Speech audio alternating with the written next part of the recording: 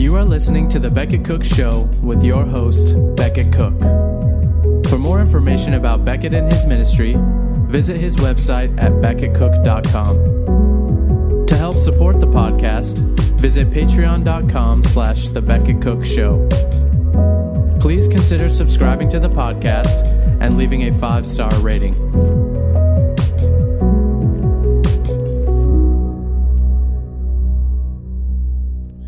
Hey guys, welcome to the Beckett Cook Show. Today, I want to ask the question, what do the romantic poets of the 18th and 19th century have to do with Lady Gaga, Madonna, Miley Cyrus, Will and Grace, Queer Eye, and Kim Kardashian?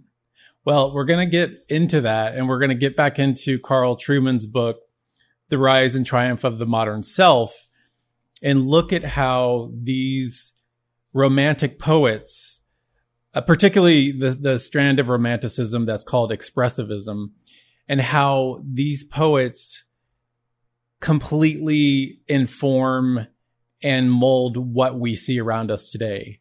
And this is from 200 years ago, and these poets have this lasting effect. I mean, we talked about Rousseau last week, and his effect on our culture is profound now, but these poets as well have a major impact on what is going on in culture today. And so we're going to get into that and look at a couple of these poets, William Blake and Percy B. Shelley, and see what their ideas were and what those ideas meant and how those ideas affect us today. So there are a few key ideas that romanticism and romantic poets had, and these ideas are very important. And the first idea is that the listeners or readers of this poetry became more and more in touch with authentic reality, with their authentic selves, that was stripped away from any kind of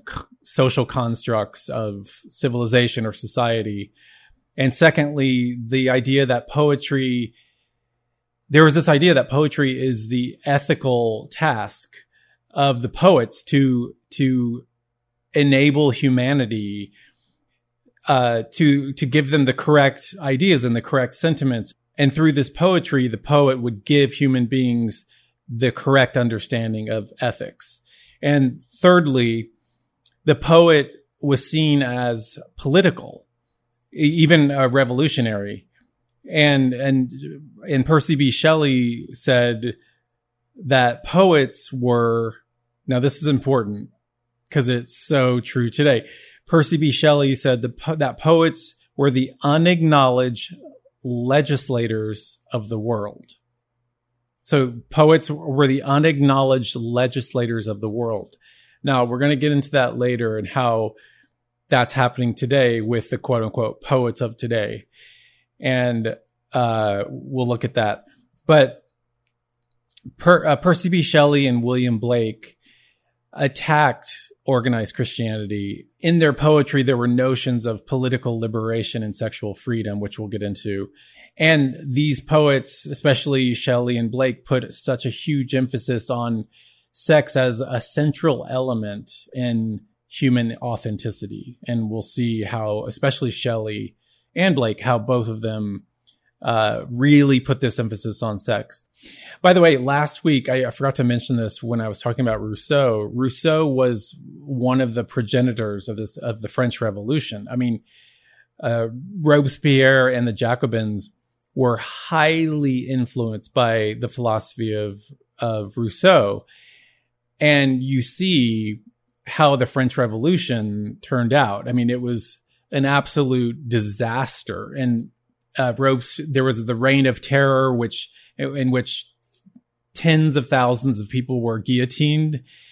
It was such a evil revolution. And there was so much just vitriol and vice and anger and hatred. And the French Revolution was a disaster, which ended up in Napoleon Bonaparte becoming the dictator after the revolution failed. And you contrast that with the American Revolution, which was in 1776, which was based on biblical principles. And you see the radical difference between the two revolutions. So there's the French Revolution of 1789 and the American Revolution of 1776. And one is based on the philosophy of Rousseau, where man is born good and society corrupts him. The other is based on biblical principles, where man is born depraved and Christ is the Redeemer. And so there are such radically different understandings of human nature that shaped both of those revolutions. So I wanted to just talk about that for a second because I forgot to mention it last week. But Rousseau was very influential on these poets as well, on Shelley and Blake and Wordsworth. And so let's look at what they have to say. For Shelley, art is a political cause precisely because it's what makes people truly human. In Percy B. Shelley's poem Queen Mab, the content is a history of the world that culminates in a future utopia. And we see how that worked out in the 20th century, the utopianists of the 20th century. I mean, tens and tens of millions of people were murdered or died because of this striving after a utopia on this earth. And as Christians, we know that there's no such thing as a utopia on earth until Christ returns. When Christ returns, he will, of course, bring into existence a actual utopia that will be eternal and the new heavens and new earth. But until that time, there is no possibility of a utopia. And this is what the philosophers and the poets of the 18th and 19th century, and even the 20th century, the politicians of the 20th century, Stalin and Lenin, et cetera, this is what they believe. They believe that utopia was possible. And I think there's a lot of that going on in politics right now, in culture, that human beings seem to still believe that utopia is possible on this earth without God. That if we could just get the politics right, and if we could just get the right people in power and the right people out of power, and if we could just get human beings to be molded in a certain way and to believe certain things, then utopia would be possible. And of course, I always talk about this, but I actually believe that to be true. Before I got saved 11 years ago, before I was a Christian, and I understood the fall and I understood sin, I actually believed that. I believe utopia was possible. I mean, I've mentioned this before, but I would go sometimes to Arianna Huffington's house for cocktail parties. And she, of course, created the Huffington Post. And I remember just thinking all the time, if everyone could just be like Arianna Huffington, the whole world would be a perfect place. That's literally how I thought. It's just crazy to me now when I look back on that, how upside down that thinking was. But yeah, I used to believe that utopia was possible. And so did these poets. And in this utopian idea, I mean, Shelley, as I mentioned earlier, he said, quote, "Poets are the unacknowledged legislators of the world." And he said that because he thought poets were the ones who transform people, and therefore the world and it all came from their artistic creations, from their poetry, from their verse. And both Wordsworth and Shelley had this emphasis on the inward psychological man, that you had to look inward to find your true self, that to be your authentic self, you had to look inward, as opposed to the Christian understanding of understanding the self. You have to look outward, i.e. to God. You have to, in order to understand who you are, you have to know who God is. And that's what John Calvin said in his Institutes, in the very beginning of his Institutes. And for Shelley, he attacked religious institutions, especially Christian, well, really just Christianity and Judaism, but mostly Christianity, because he thought that sexual liberation equaled political liberation. So Christianity for Shelley was an impediment to liberation, to political liberation. And we'll see more of that in a minute. Shelley had a huge disdain for religion, for Christianity. And he actually, when Shelley was at Oxford, he wrote a little pamphlet with a friend named Thomas Jefferson Hogg.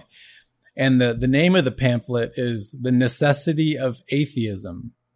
And he actually was expelled from Oxford for writing that pamphlet. So Shelley was an atheist, and he was violently opposed to Christianity. And for Shelley, God himself is the very prototype of human tyranny, a willful, arbitrary, unaccountable despot. So God, according to Shelley, God is actually evil. He's oppressive, and he's evil, and he's a tyrant. He calls God a tyrant.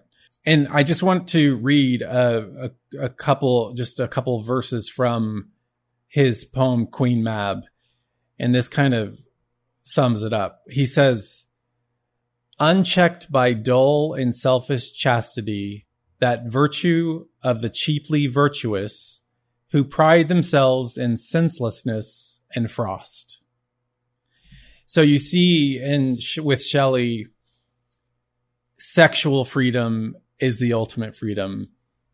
And he has such contempt for traditional sexual mores. And Shelley's poetry and his idea of expressive individualism was a precondition for the sexual revolution and also modern identity politics. And Shelley, of course, was opposed to traditional marriage. He thought marriage was odious and terrible and just had constraints on human beings. And in Shelley's father-in-law's proposed utopia, no man would be joined exclusively to one woman, but would share in sexual community. So there was this idea that, monogamy and traditional marriage and the family was absolutely antithetical to human happiness, to human flourishing, to human authenticity, which is the most important thing, which is all, of course, a lie from the pit of hell. And in his work, Queen Mab, again, Shelley says that, quote, "Love withers under constraint. Its very essence is liberty." So you see that with Shelley, this is the sexual revolution right here. It's love withers under constraint. So there has to be sexual liberation, sexual freedom, to have as many sexual partners as a human being can, to be your authentic self, to express your true self. This is all, again, expressive individualism. And that's what his poetry propagated. And so for Shelley, the unnatural, quote unquote, unnatural constraints of marriage and monogamy were the primary cause of personal inauthenticity. And that's what his poetry the constant refrain, so to speak, of his poetry propagated this idea. And of course, we see that coming home to roost in the sexual revolution. And then we see that coming home to fully roost now in our culture. And for Shelley, the purpose of life is personal happiness, which he defines as a pleasurable sensation. And we might look at that as the inner sense of psychological well-being of this therapeutic age that we're in, of this psychological age that we're in. So for Shelley, the purpose of life was pleasure. And so for Shelley, marriage is for the mutual pleasure and satisfaction of the consenting parties. And that's it. That's what marriage is for. And you might say marriage is a sentimental union. And once those sentiments are gone, the marriage is over. And that's where we get the idea of no-fault divorce. and that's what the age we live in. And I talk about this all the time, that marriage now is quid pro quo. It's all about, as long as I'm happy, as long as you're giving me pleasure, then this marriage is good. But the second that's over, the second that you lose your looks, or that you lose your money, or that I lose interest in you, or I fall out of love from you, then the marriage is over. But what's fascinating is that this whole concept of basically no fault divorce began 200 years ago with Shelley. And so for Shelley, marriage must be not only destroyed, but abolished completely. And he presents Christian morality not as just simply wrong-headed or benign, but as essentially evil. Christianity is essentially evil. And we see that today. I mean, our culture sees Christians or Christianity or biblical principles or biblical truths as evil. We live in this upside down world, and what's right is wrong. What's wrong is right. And I mean, just look all around you. Look at the Grammys, look at the sneakers that just came out, the satanic sneakers. I mean, it's just all around us. And that's why Christianity must be done away with. That's why it's okay in the media to attack Christianity, because Christianity and the truth of the Bible is considered to be evil. I mean, I talked about this before, but I listen to audio Bible a lot, and I was doing the dishes and listening to 1 Corinthians, and just listen to the whole book of Paul's letter to the Corinthians. And I just was like, wow, especially 1 Corinthians chapter 6, when Paul talks about sexual immorality and lists all the vices. I was like, does the governor of California even know that this passage exists in the Bible? Because it's pretty scandalous. And I feel like, I feel like the Bible at some point, I don't know, but I feel like it could be banned at some point, especially in California. I don't know. We'll see. That's why I'm stockpiling Bibles. I have a stack of 10 Bibles, different translations, and some in Greek and Hebrew. So get your Bibles, make sure you have a stockpile, hide them away, put them under the floorboards, because you never know when they're going to come for your Bibles. I don't want to be reactionary, but it's true. The Bible is scandalous. I mean, what Jesus talks about, what Paul talks about, what Peter, I mean, it's just scandalous. It's absolutely scandalous. And I'm surprised that it's still around today. And the poet William Blake was also all about sexual freedom. And I just want to read a little bit of his poem, The Garden of Love. William Blake says, I went to the Garden of Love and saw what I never had seen. A chapel was built in the midst, where I used to play on the green. And the gates of this chapel were shut, and thou shalt not writ over the door. So I turned to the garden of love that so many sweet flowers bore. And I saw it was filled with graves and tombstones where flowers should be. And priests in black gowns were walking their rounds and binding with briars my joys and desires. So you see, in this poem, The Garden of Love, the chapel is a man-made intrusion into the garden of what was once innocence.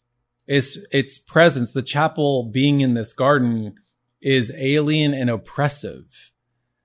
And of course, you see Blake picks up on the 10 Commandments, the Decalogue, using the refrain, thou shalt not, when he says, and thou shalt not writ over the door. And the garden symbolizes a state of childlike innocence, and the chapel represents alien intrusion into the garden. And so for Blake, religion is oppressive, and it's even equated with death, because he talks about the gravestones and the tombstones where the flowers should be. So religion, Christianity, is equated with death for Blake. And so for Blake and for Shelley, the revolution that the world needs is essentially a sexual revolution and a revolution from Christianity. And so when you get rid of Christianity, when you get rid of morality based on the moral law of God, the sacred order collapses, and all you're left with is morality based on is a matter of taste, not truth. It's just a matter of what your taste is of the day. And that's what we see today. Morality is based on whatever our taste is, whatever our inner selves says morality is. And so the people who shape morality are the people in popular culture, pop culture icons.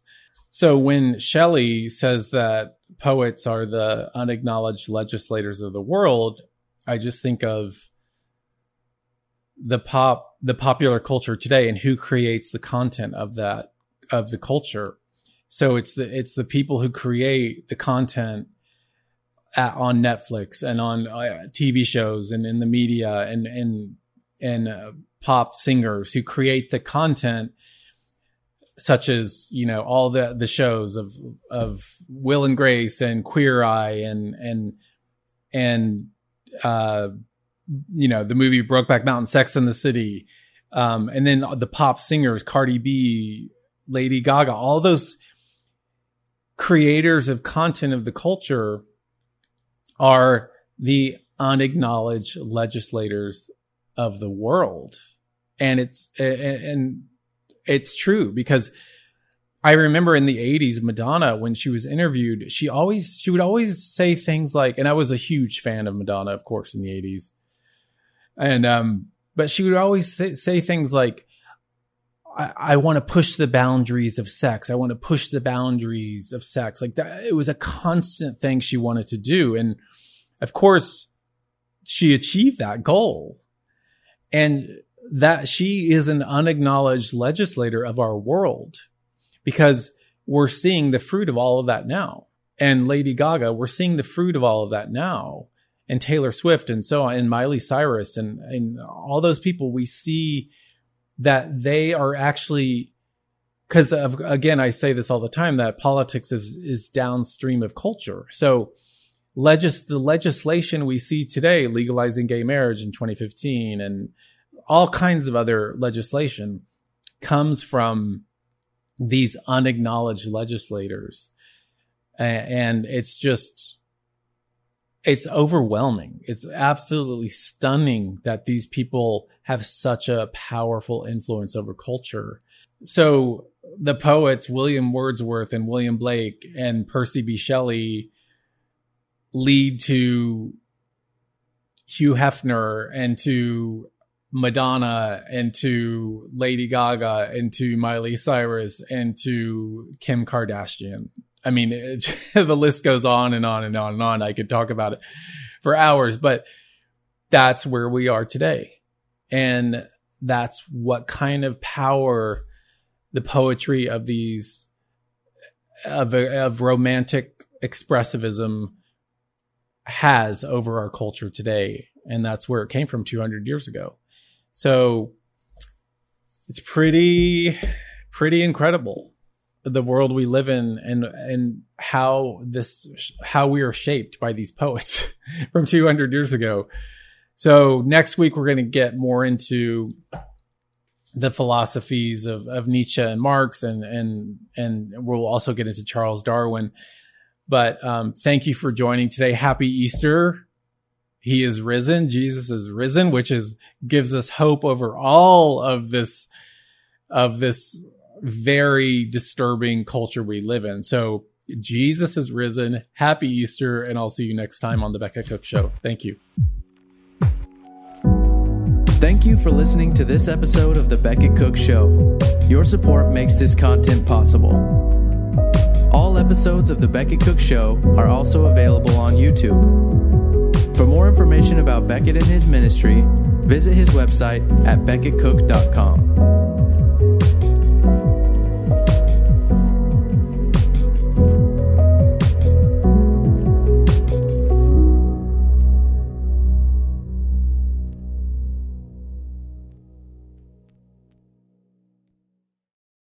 What do you do when your world is falling apart?